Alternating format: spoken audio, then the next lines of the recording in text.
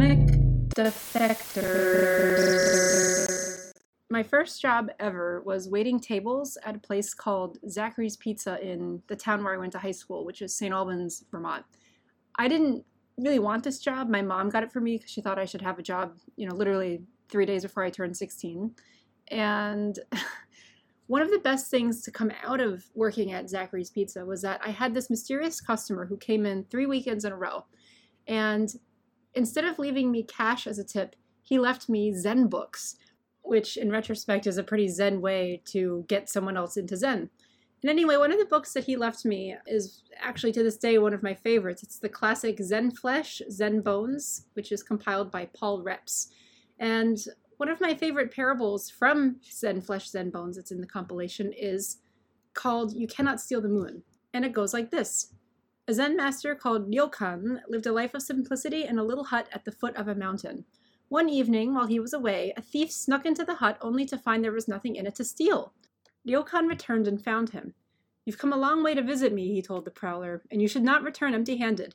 Please take my clothes as a gift. The thief was bewildered, but he took the clothes and ran away. Ryokan sat naked, watching the moon. Poor fellow, he mused. I wish I could give him this beautiful moon. Now, one of the best parts about Zen parables is that you can interpret them any number of ways, but to me, this speaks to how fulfillment comes from within.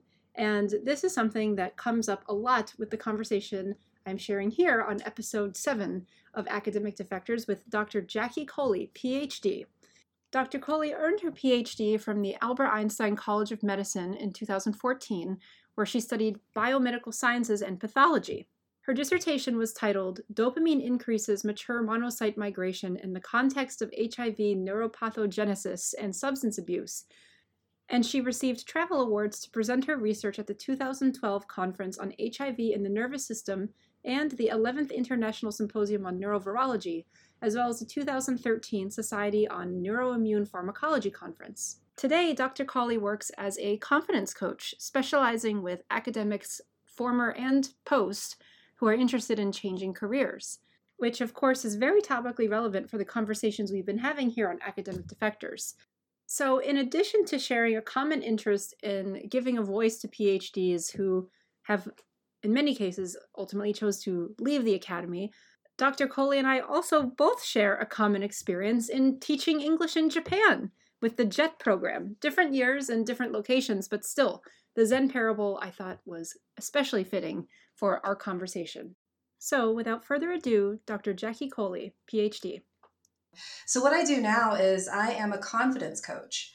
I help PhDs who want to leave academia develop the confidence to actually step out into industry and go after the roles that they really want, because making that kind of a transition is huge and it's really scary. And what I've noticed and what I've experienced myself, I got into this journey because this was a problem I struggled with as well.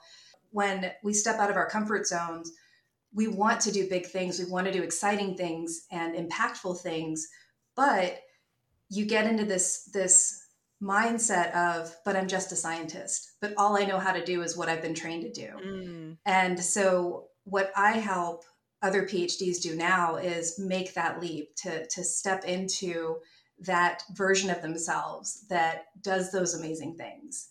That's really great. I imagine that the more people hear about the kind of work that you're doing, the more clients you would have, because there are so many PhDs that across the board in hard sciences, or I think in humanities too, there's a huge issue with this.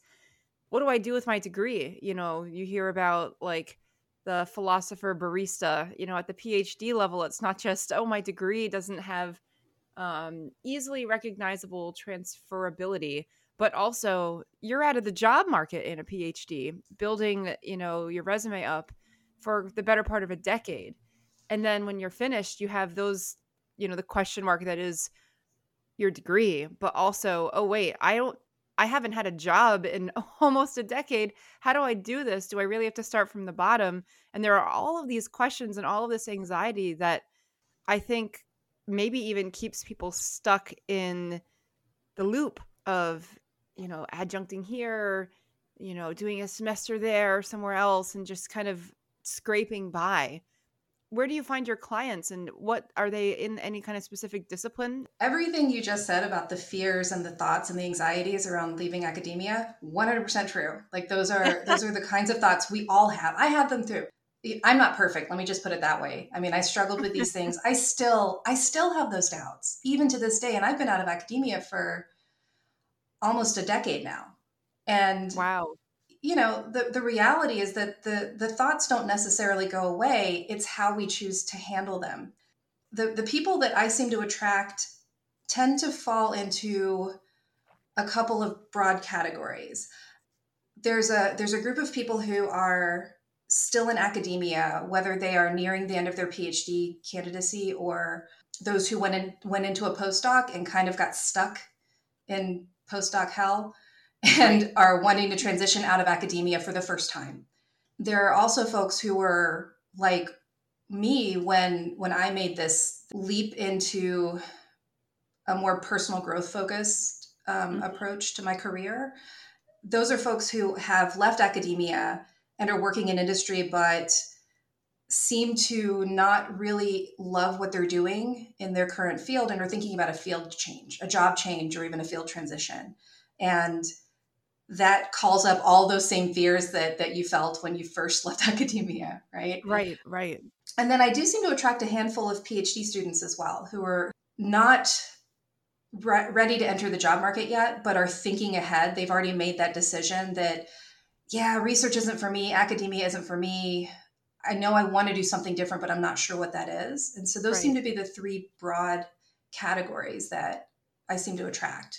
That makes a lot of sense given the work that you're doing. And also I can't help but make the connection that maybe there's like a misconception about, for people who aren't in academia, that what we do in academia, it's certainly not a conventional 9 to 5, but it is a career and it is a kind of very clear kind of work.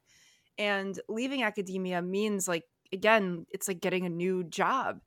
There are challenges to breaking into, I guess, like the regular job market because of the nature of academia. Those anxieties do come up, which I've certainly felt on the other side of academia, as I've also been like, okay, what do I do now? And you mentioned that you decided to focus more on personal growth, which I can't wait to get into in a second here.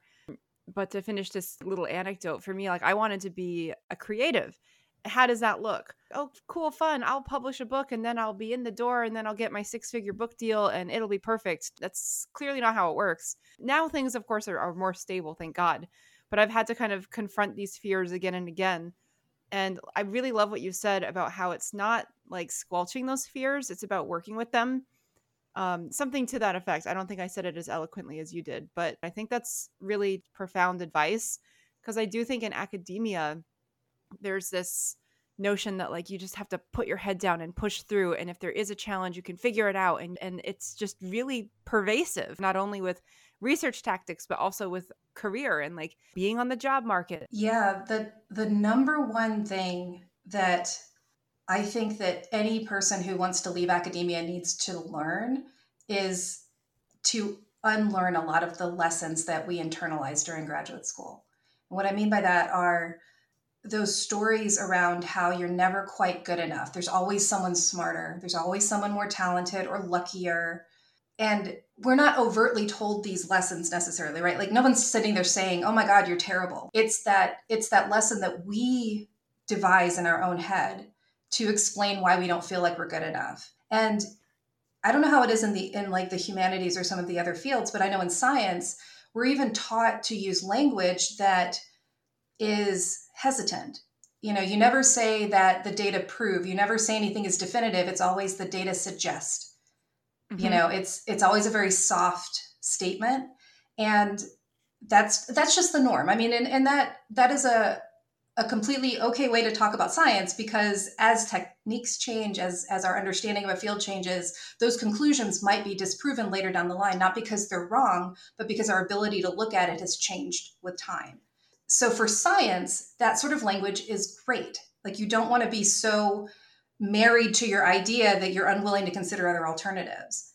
So it makes sense in that context. However, when you get out into the job market and you're in an interview, the last thing you want to do is hedge and to be super hesitant to say, oh yeah, I did this thing and I'm awesome, or I'm really good at this thing. And a lot of PhDs who are transitioning out of academia struggle with presenting their value in a way that is authentic and genuine because they're afraid of coming across as arrogant. And that's one of the big things that I help people with, learning how to recognize what you bring to the table and how to communicate that in a way that is respectful, but still powerful. And there's already a lot of misconceptions with people who are not PhDs. And a lot of the hiring managers aren't going to necessarily have an advanced degree, and they might have assumptions. You don't know this. You cannot control this, but it's possible that they have some assumptions about what it means for someone to have a PhD. And part of your job as the candidate is to educate them about what you actually can do, what you're actually good at, and how that might bring value to the company. I'm picking up what you're putting down because you're hitting on something that is very implicit. We're not told you're not good enough. We're not told, hey, at least I wasn't told. I wish I was told, hey, the odds are stacked against you. I wish someone had said that. We are told implicitly through our methodologies, which is, I think, what you're also saying. We can't just come out and say it. We can't just come out and, own it, own what we're thinking, own what we're researching. And I felt like in the humanities, it's very similar, actually. I did a lot of work with like social theory because I was doing anthropology of music. It's called ethnomusicology. And I was thinking about societal trends in society on like a bigger scale. I couldn't just have a thought. I had to double check it, triple check it, quadruple check it. And I had to see if someone else said something remotely similar. And if they did, I had to defer to that. I had to write the footnote. I had to have the citation. And that drove me insane. Luckily, I recognized I want to be able to think freely. I don't want to have to, quadruple check everything from 10 different angles before I'm allowed to come out and suggest it. So I think that point you're making is really profound. And I've often wondered too, the nature of a PhD program kind of requires, dare we say, to use a parlance of our times, a toxic kind of perfectionism from people. And I was laughing with a friend once who was also doing a PhD at Cornell. And we were like, man, how many like PhDs out there also struggle with like perfectionism and feeling like a low sense of self-worth, even from childhood, that you go and then recreate a situation in your life where I'm going to prove that I am worthy in front of a very intimidating high stakes context. And it was like, it started off as a joke, and then we both kind of were like, wait a minute, maybe that's real. And I have to ask too, why did you choose to focus on self-growth after you finished your doctorate versus going into industry yourself? Well, I did go into industry. I knew about halfway through my PhD program that I didn't want to stay in academia. But I did choose to complete my degree because I saw the advantage of having the degree in the first place. That, I wasn't entirely sure at the time what I wanted to do. And I figured having the credentials would be better than not having the credentials. Because, to be completely transparent, at the time, I really didn't know what the hell I wanted to do besides not research. So for anyone who's listening to this feeling like they have to have it all figured out, you do not. It's okay if you don't. But to answer your question, I didn't even entertain the idea of a postdoc as I was nearing the end of my degree. So I also didn't really know what I wanted to do, except that I wanted to do something that was applications based, something where, how in research, there's never an answer. It's all about the questions. And then when you get some kind of an answer to the question, there's another question and it keeps going. Okay, so that's the thing I didn't want to do because it made me feel dumb and I didn't enjoy it and I didn't find it exciting. And that's not to say that that's wrong. Again, I want to be very clear that I am not saying that there's any path that's wrong or bad. It's about what's right or wrong for you. I wanted to be able to have an answer to the question and then be done and move on. And so I ended up going into forensics. I worked as a forensic toxicologist for a crime lab for almost 5 years. Wow. At the time that I made that decision, it ticked all the right boxes. It was always applications based. So the answer to the question was, yes, there is an impairing substance in this sample, or no, there is not. You didn't take your work home with you because you did your testing, you got your results, you sent your reports out. That was the end of it. it was interesting just intellectually because I was learning how to do techniques that I didn't learn in any of my prior experiences. And because it was part of the justice system, one component of that job was testifying in court as an expert witness. And so I got to educate people on what we were doing at the crime lab, which was really cool. It checked a lot of the right boxes. And it was during my time at the crime lab that I realized that there was a lot more to finding a job that was a good fit that I was completely clueless about. Nor did I really ever stop to think about what I actually wanted to do. Like, I chose to go into forensics at that point because I was like, oh, this is a good idea. Someone else suggested it to me. It was a suggestion from my dad, actually. My dad's a retired police officer. And when we were talking, because I was like, Dad, I don't know what I want to do. I'm just a scientist. All I know how to do is this. I mean, that story that I hear so often now is the same story I used to tell myself. And my dad made a comment. He's like, well, he said, have you thought about forensics? I'm like, all right. And it made a lot of sense. But what I learned through that experience is that there are other questions that I didn't know to ask at the time. So as time went on and I realized that it really wasn't as interesting as I wanted it to be, like it just didn't fit my interests. And then there were things about the culture in that environment that just didn't mesh well with me. It was a bad fit on both sides. It turned into a really toxic situation. And I was very unhappy and started looking for other job opportunities in completely different fields. I didn't even want to stay in that field. So when I decided to leave the crime lab, I did all the things that you're supposed to do. I wrote an industry resume that was not a CV. It was focused on accomplishments that were relevant to the types of fields that I was in, the types of jobs that I was interested in. Started networking, all the things that you're supposed to do to get a job. Right. And I kept getting told no over and over and over again. Like, this went on forever, it felt like. And it's really demoralizing. And I know lots of people are going through that right now, where you've applied to all these jobs. You feel very certain that you meet all the qualifications and you don't understand why it never gets to the interview phase. Or I've talked to a lot of people who have nailed that first step and they're getting interviews, but they're not getting offers. And I had an experience where I reached out to a contact I knew from grad school about an informational interview. Her job was one that I had read about and it sounded really cool on paper. But again, I've learned to ask better questions now. So I wanted to get an idea about what it really meant to have that kind of a role, what that field was really like. When I reached out to this one individual after, probably a year of like trying and failing to get any traction in my job search, I reached out not to ask potentially for a referral, but literally just to get info, right? No agenda other than that. We had a nice conversation where she told me about what her job was like and how much she enjoyed it, and sounded like a great role. I was like, oh, this is really cool. And during the course of that conversation, I learned about an opportunity there was an opening on her team. Wow. And right. And it was like, oh, hey, why don't you apply for this? I'm like, okay, cool. That's great. I go through the entire hiring process for this role, multiple rounds of interviews, got to the very last interview, the one where you have that half-day presentation and lots of conversations with various people. And I blew it.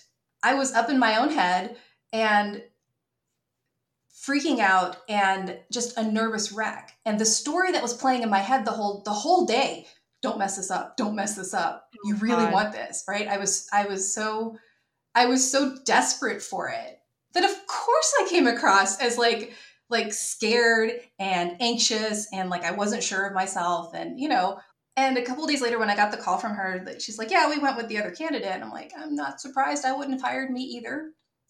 But I asked for a little bit of feedback because I know I didn't do well. What can I do better?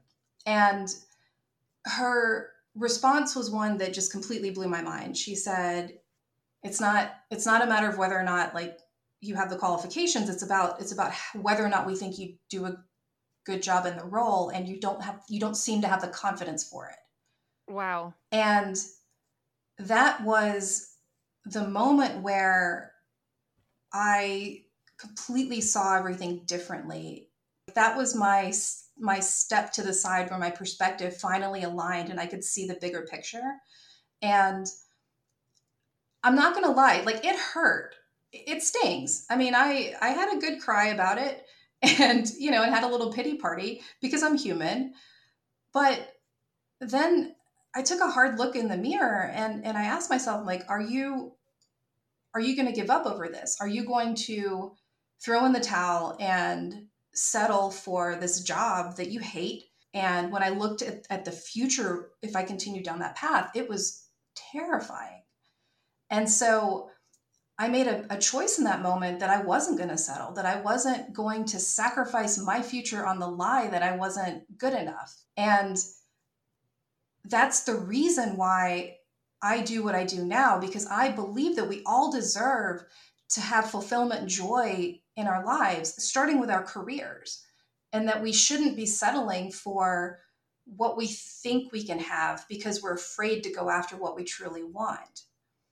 And the fact of the matter is, if you're like I was and you are doing all the right things and getting told no over and over again, it's probably not your qualifications. It's the way that you're presenting yourself. It's the way that you're coming across, the way that you're communicating who you are and your qualifications. And all of that comes back to what is going on in your head. It comes back to your confidence, your beliefs, your self-talk, the way that you think about yourself and how you fit into the world.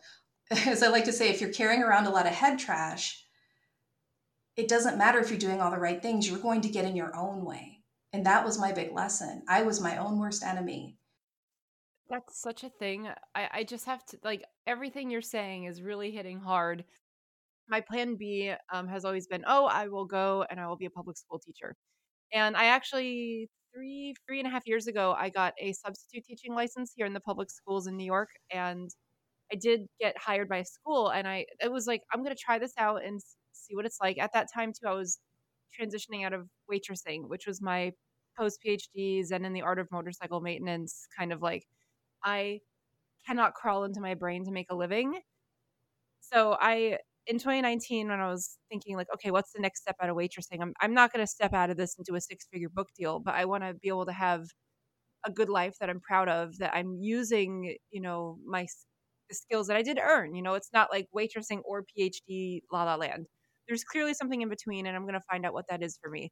So I was like, okay, I'll get this substitute teaching license. And I went through all the hoops, blah, blah, blah. And then I got it. I got hired by my school on the first day. They're like, you just come back. And then they made me a kindergarten teacher, which I did throughout the pandemic, which was wild. Very happy to be of service during that time in American, particularly like urban American history, because I worked in like a kind of high risk neighborhood kind of deal. The kids were amazing. That being said, if I wanted to go back and be a public school teacher, this is very specific, but it speaks exactly to what you're saying. And like this promise that I kind of made myself when I finished school, I would have to go back to school and get a master's of education, which would take 2 to 3 years. And I'm like, well, looks like I'm not doing that. I just can't, like, unless it were to be like completely paid for. And then I actually, right now I have like a offer for a final round interview to do that. But it would be like working full time as a school teacher and then going to night school for 3 years. And I'm like, no, no. Wait, I want to just like start my life, and I'm already in my life. So this is like the inner machinations of my head as a, creative, you know what I mean? You're constantly like, I want to make rent. I want to do this. Well, I make my rent obviously, but like, you know what I mean? Speaking figuratively. But instead, I also, like you, I opened up my own business. I have an LLC and I teach. And a lot of people come to me for that, and it feels really great, while I also have the flexibility to work on my other stuff. But I'm interested too. This is like a segue to talk about you opening up your own business, because I will just say one of the motivations for me to open up my own LLC and to kind of be, full-time me, as I like to think of it, is I loved the autonomy of the academic world. And I have that autonomy now, because like we're, in academia, certainly in the humanities, a full teaching load is you might teach 3 times a week. you're not like on 9 to 5. You're not clocking in, clocking out. And even with research and stuff, it's like, or writing a paper, it's like long-term deadlines. It's not like day to day, you have to do this. Even if you feel horrible, you have to show up and commute to work. Like you don't have that culture in academia. And I, for one, really enjoyed that, even if I definitely needed a break from long-term projects when I finished. But for me, like opening up my own business, I guess it's like employing some of these other skills that I did gain in academia, and also kind of taking the best of what I had in that world and making it for myself here, anchoring myself in that out here. And I'm curious how you transitioned into opening your own business, and whether you can identify with enjoying the autonomy of grad school, if you had autonomy. I know with research, working in a lab is a little different. Well, even in science, you do have more autonomy in grad school than you might in a job. We had recommended work hours, when we needed to be there, but they tended to extend on either end of that. But we had a lot of flexibility about when we did what we did. You scheduled your own experiments and things like that. But to your point about how I got from being a miserable toxicologist to having a business. So to pick up the story, I had that decision I had to make of it. Was I going to settle, or was I going to do something about it? And I decided to do something about it. I made the choice to go all in on personal development and personal growth because of that lesson from that one rejection that was kind of the culmination of all of these smaller rejections that had happened along the way. Like getting turned down for that job, which was my dream job at the time, was a really hard hit. And I decided that I needed to figure it out, because it wasn't my qualifications, it wasn't my experience, it wasn't my background, it was something else. And so I dove headfirst into the personal growth rabbit hole, and I learned about why we have limiting beliefs, where all of that comes from, what's underlying that fear response that drives a lot of us to stop when we get nervous about something, and as well as what really goes into habit building and how to shift those habits, because a lot of the stories we tell ourselves are just mental habits. We're all familiar with the external habits, like I drink coffee every morning. We're really familiar with these external physical habits. And I think a lot of us don't think about the fact that those negative stories that we tell ourselves that hold us back are all mental habits, which means that you can also shift them. And so I started learning about why our minds work the way they do, because, I'm a science nerd, and I wanted to understand it from a scientific perspective, as well as, diving into habit building and how to recognize when we have a habit that doesn't serve us, and how to build a new habit to replace it. And that was the catalyst for helping me shift not what I was doing, but how I was doing it.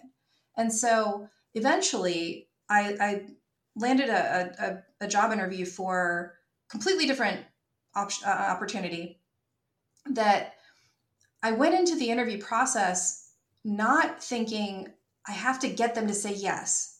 I have to get them to like me. I have to get them to do something. But I went into it thinking, I just want to have a conversation with this human being that I'm talking to. See if we like each other and go from there. And it was an entirely different experience. It wasn't adversarial anymore. It was collaborative. And during one of the interviews I had during that process, I was like, wow, I feel like I've kind of found my tribe. And I said it really off the cuff, and it was a completely genuine thought. And the other person lit up. And at that same moment, I realized that, 6 months or a year prior to that, I would have never said something so vulnerable, because I would have been worried about my, coming across as too friendly. I don't know. It was a dumb story that I was telling myself that forced me to act in a way that wasn't authentic to who I was. And when I let go of that and just kind of just showed up as myself, the entire thing was more fun, and I got the job. And it was a huge turning point, because it got me out of that situation that was just so oppressive and so unhealthy. Once I was out of the crime lab and in a better situation, I had the space to think a bit more broadly about what I really wanted to do. Did I want to do this? Did I want to do something different? And I started listening to some of the conversations that were happening in groups of that I'm in, where there are other PhDs who are either thinking about or actively trying to leave academia. And I realized that there were so many familiar stories being told. That was the inspiration that kind of planted the seed for, oh, I see what you're struggling with because it's the thing that I was struggling with. And I think I can help you. The vast majority of us who go into grad school do so because we want to make an impact of some sort. We don't do it because it seems like fun. There might be some people who think grad school's fun. Cool. I wasn't one of them, and most of my friends and colleagues did not fall into that camp. But, don't want to say never. You never know. But the vast majority of us who go into grad school, we want to do something amazing. And somewhere along the line, that spark gets tamped down or squashed or something. And I was hearing that dejection underneath a lot of the conversations. And I was like, I got to do something about this. If more these bright, talented individuals who are driven did the things that they felt called to do, how much better would the world be? I feel like far too many people stifle their ambition for a variety of reasons, because they feel like ambition's a bad word, or they never got over that self-doubt that got drilled into them during grad school, or whatever it was. I think that's really beautiful. It is lofty, but I think that's one of the things about grad school that I also, for me, it was one of the draws, and maybe it goes into what you're saying. Like wanting to do something big, wanting to go into territory that no one has gone into before. And in my case, as someone that did ethnographic research, like that was quite literal. Not that there weren't people there already, but like going and digging for music in Japan, and that was pretty fun. I will say that was something that was fun. I don't look back at grad school and think that was a party.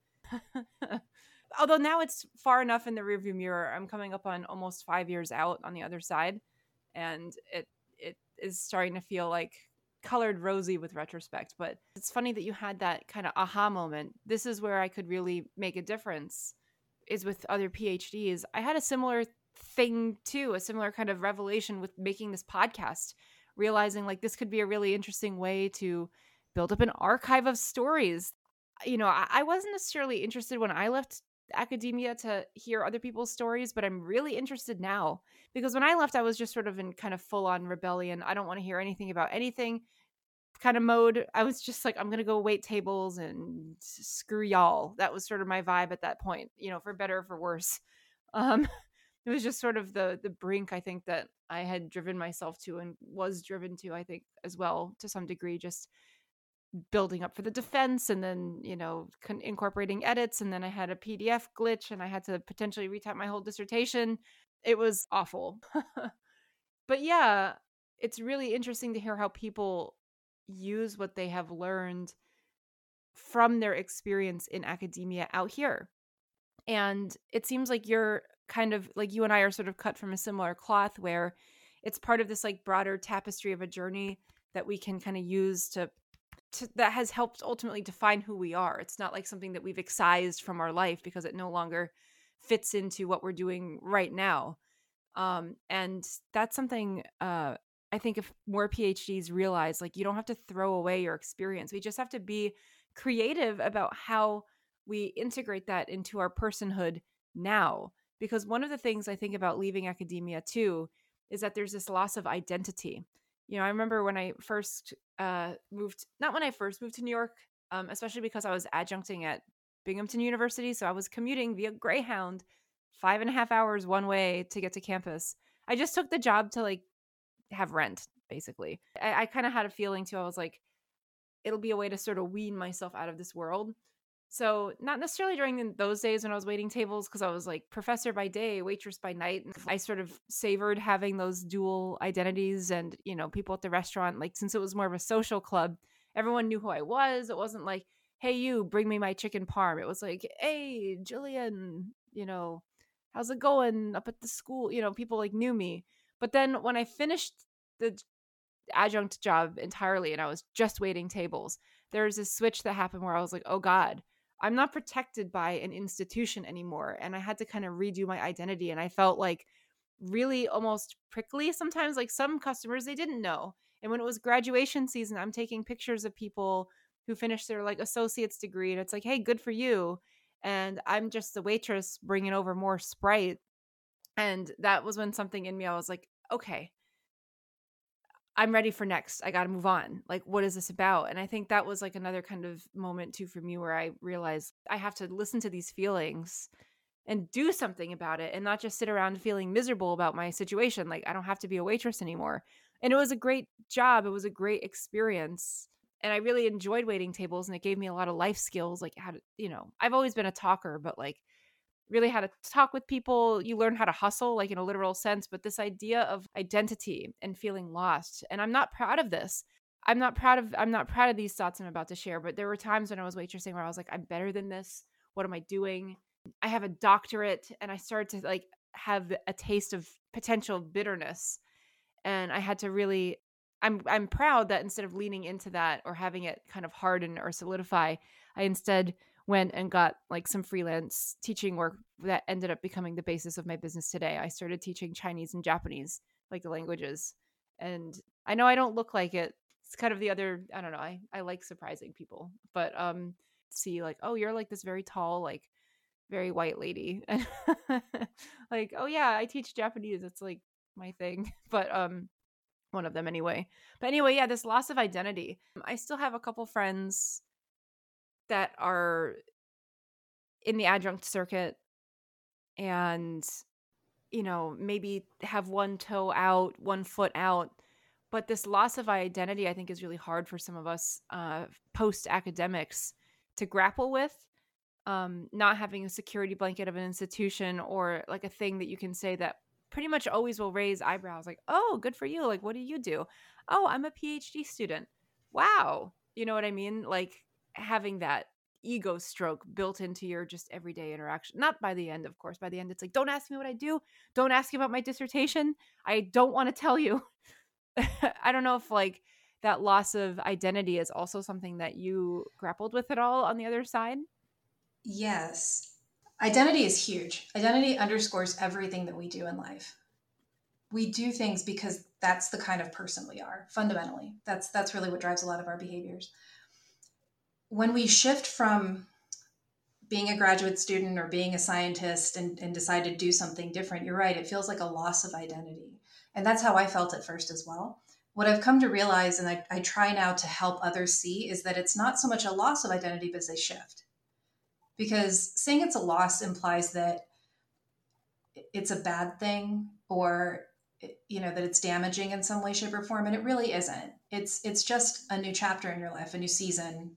But yeah, it's just a different way of being. And the thing is that you can choose your identity. You chose to be a graduate student. That was your identity for a while, and then you choose what you do next. And so if you look at it as a choice and realize that it's always a choice, then it's easier, I think, to see it as more of a thing where you have options versus something that happens to you. Right. The loss of identity, that feeling of a loss of identity, is something that I think is a major obstacle when it comes to someone stepping out of academia and into industry, more than anything, because like you said, there's that comfort in being in an institution. And if you are coming out of grad school, you have spent the vast majority of your adult life in school, and you were surrounded by peers who were going through a shared experience. And then as soon as you're out in the so-called real world, none of that's there anymore. I think this is why a lot of people say adulting is hard. It's because there's no curriculum, there's no guidance, there's no mentors, it's hard to make friends. And all of that suddenly feels like it's on your shoulders. One of the biggest, most profound life lessons I ever had was like that moment where you realize that growing up, you thought your parents or the adults in your life, your caregivers, like knew everything. And the truth is that they know, they're just making it up every single day. They're doing the best they can, just like you are.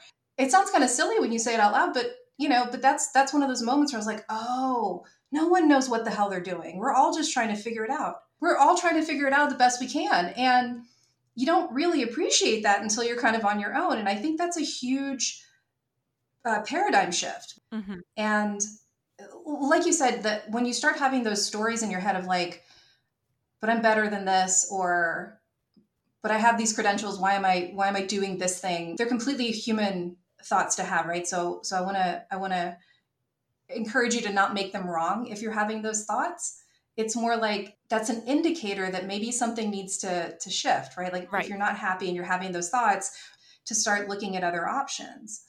Right. Because what happens when you settle, when I thought about what it would look like if I settled and I stayed, I saw a lot of bitterness in my future, a lot of like resentment, and that doesn't serve anyone. Like no one feels good when they live in that place of, I should be doing so much more. I should be doing, you know, a higher paying job. I should be making better decisions. Like when you should all over yourself, it doesn't do you any favors.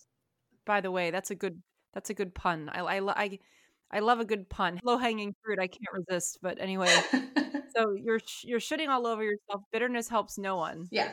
I will climb up on this soapbox every day, all day about do not settle for less than what you want. Do not settle, because when you do, you will start to feel resentful. God, yes.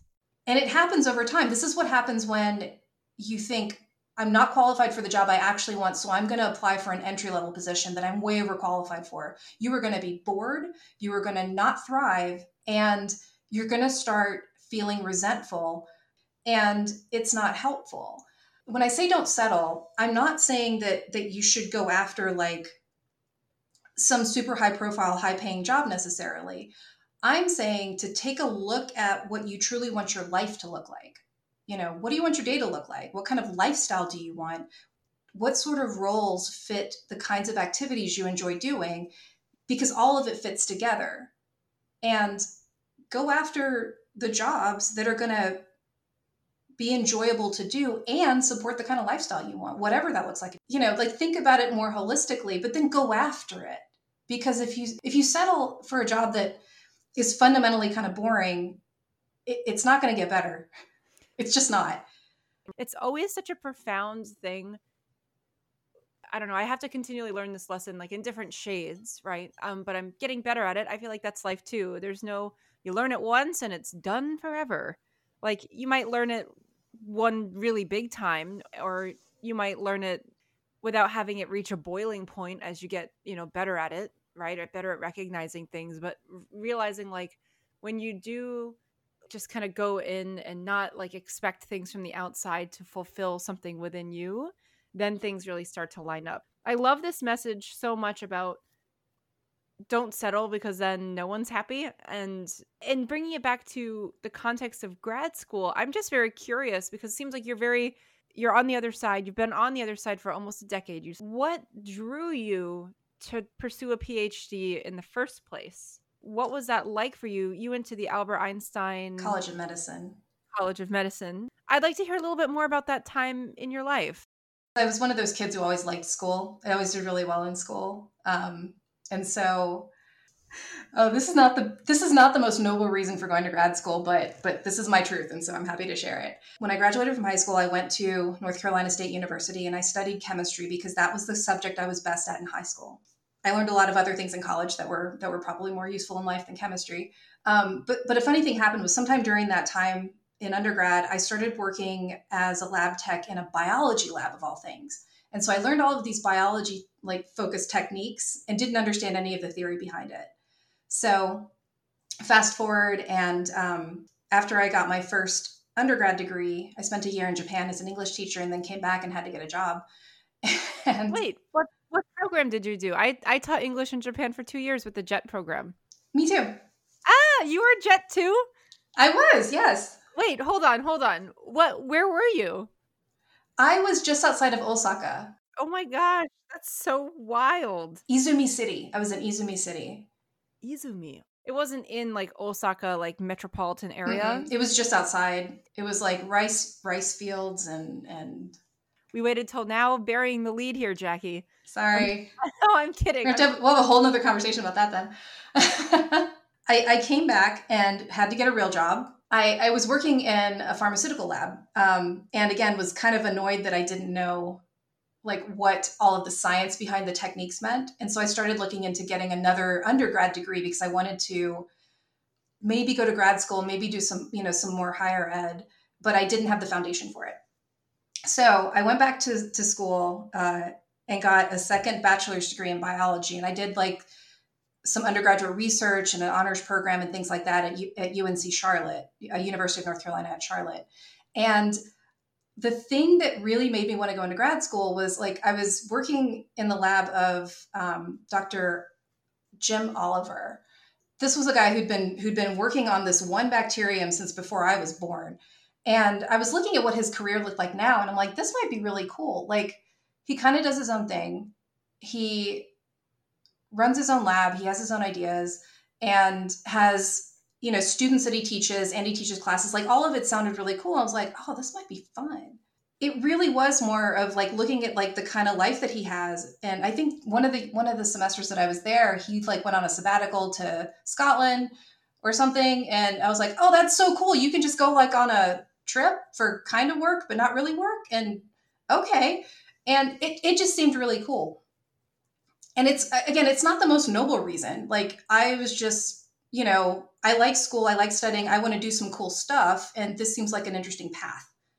Okay, so many people that I have interviewed, we all say the same thing. Like, wow, we meet someone along the way who's like, you have the life that I want.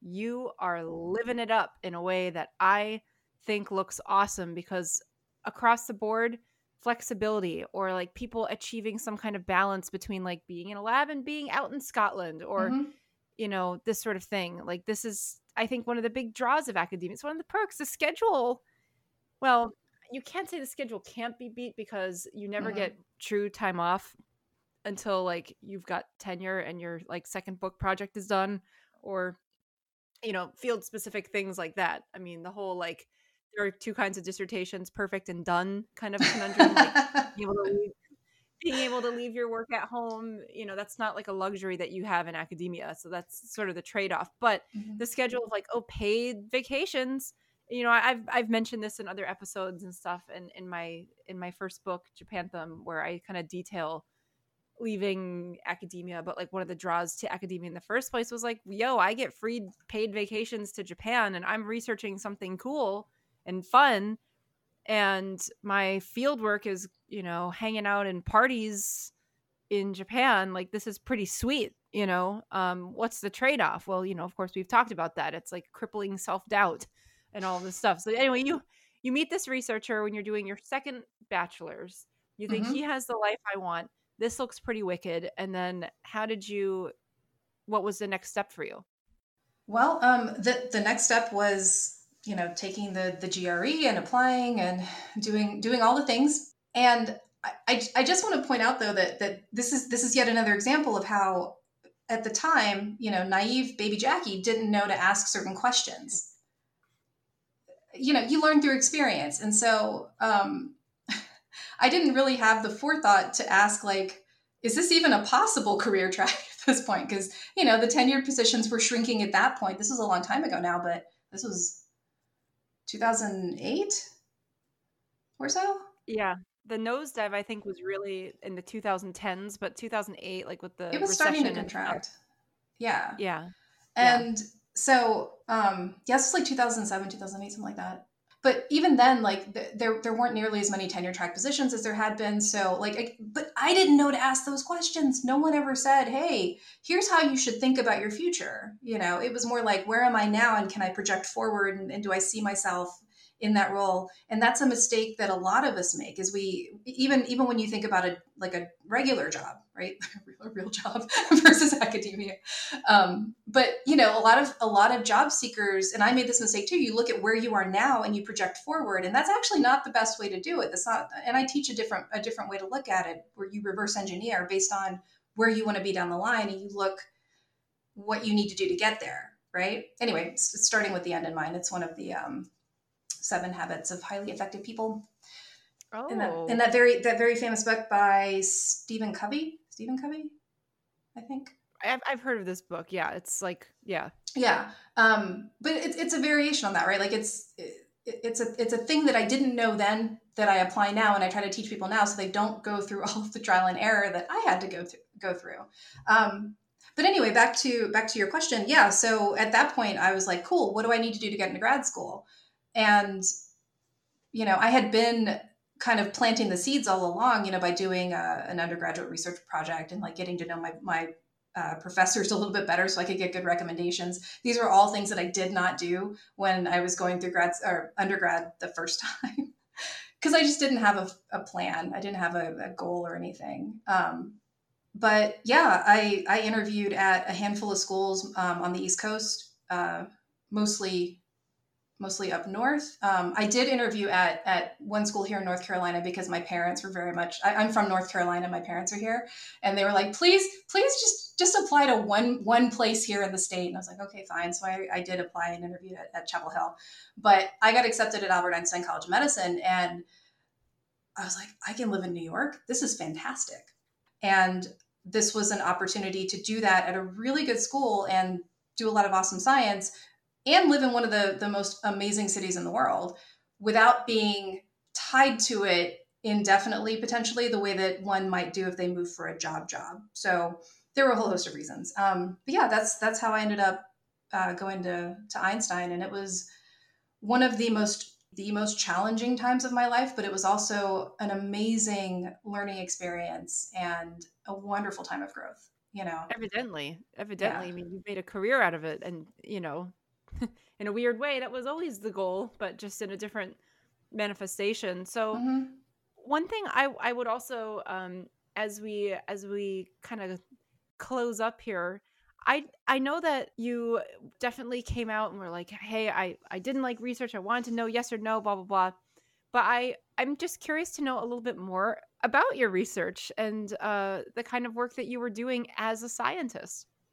Yeah, so my thesis project was on the effects of drug abuse on neuroinflammation in individuals with HIV in a broad sense. More specifically, what I did was I studied a particular type of immune cell that enters the brain and causes neuroinflammation, and how dopamine, which can be used as a proxy for drug abuse, because a lot of drugs of abuse cause dopamine bursts in the brain.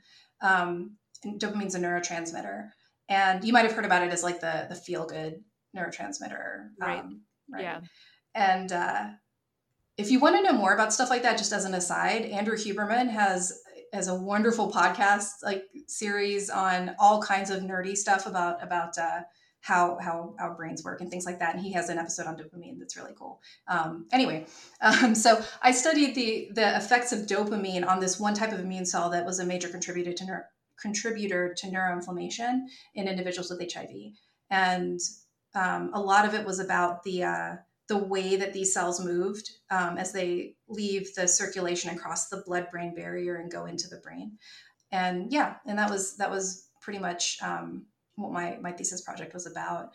The lab that I was a part of, that was like the neuroinflammation and HIV was really the big overarching topic that lab was focused on. So Talk about wanting to make an impact. I mean, this is really, I guess, very impactful research, what you were doing. mm-hmm. And how long did it take you start to finish in your PhD? 4 years. Oh, wow. It was right around 4 years. I will say that my mentor, Joan Berman, was great when it came to creating focused projects for her students. There were stories of folks in other departments who had been, 7 years going on 10 as a grad student. I mean, there were lengthy times there for some students, and my mentor did not do that. Like, she was very good about helping us get through the program and get done with a very good project. These were still robust projects, but we didn't like go off on these tangents and do things that didn't actually support like the core framework of the project, right? Right. So that was wonderful. And I want to add that part of my experience in grad school, I think, was that my mentor also didn't give me a hard time for wanting to leave. I've heard from others that, they felt uncomfortable mentioning that they didn't want to stay in academia because, their PIs were very unsupportive of that sort of a career path. And I was very fortunate to have a mentor who was supportive of me, wanting to leave academia. And I just wanted to acknowledge that, I recognize that that's not common necessarily. At least it wasn't when I was in school. I don't know if that's changed now, but, these are all factors, I think, that color, our perceptions, especially when we look back. I look back on grad school as very challenging, but I don't feel a lot of bitterness about it. And I know that some people do. And so, so that was my experience with grad school. Well, you get my medal of acknowledgement for having the shortest PhD yet on the show, as in 4 years. Good for you. I mean, Thanks. And must have been a very intense 4 years, I imagine. Mine took 7, but I kind of dragged it out a little, even though I had an extra semester's worth of funding that I didn't get in the form of a summer stipend, which I was like, but why?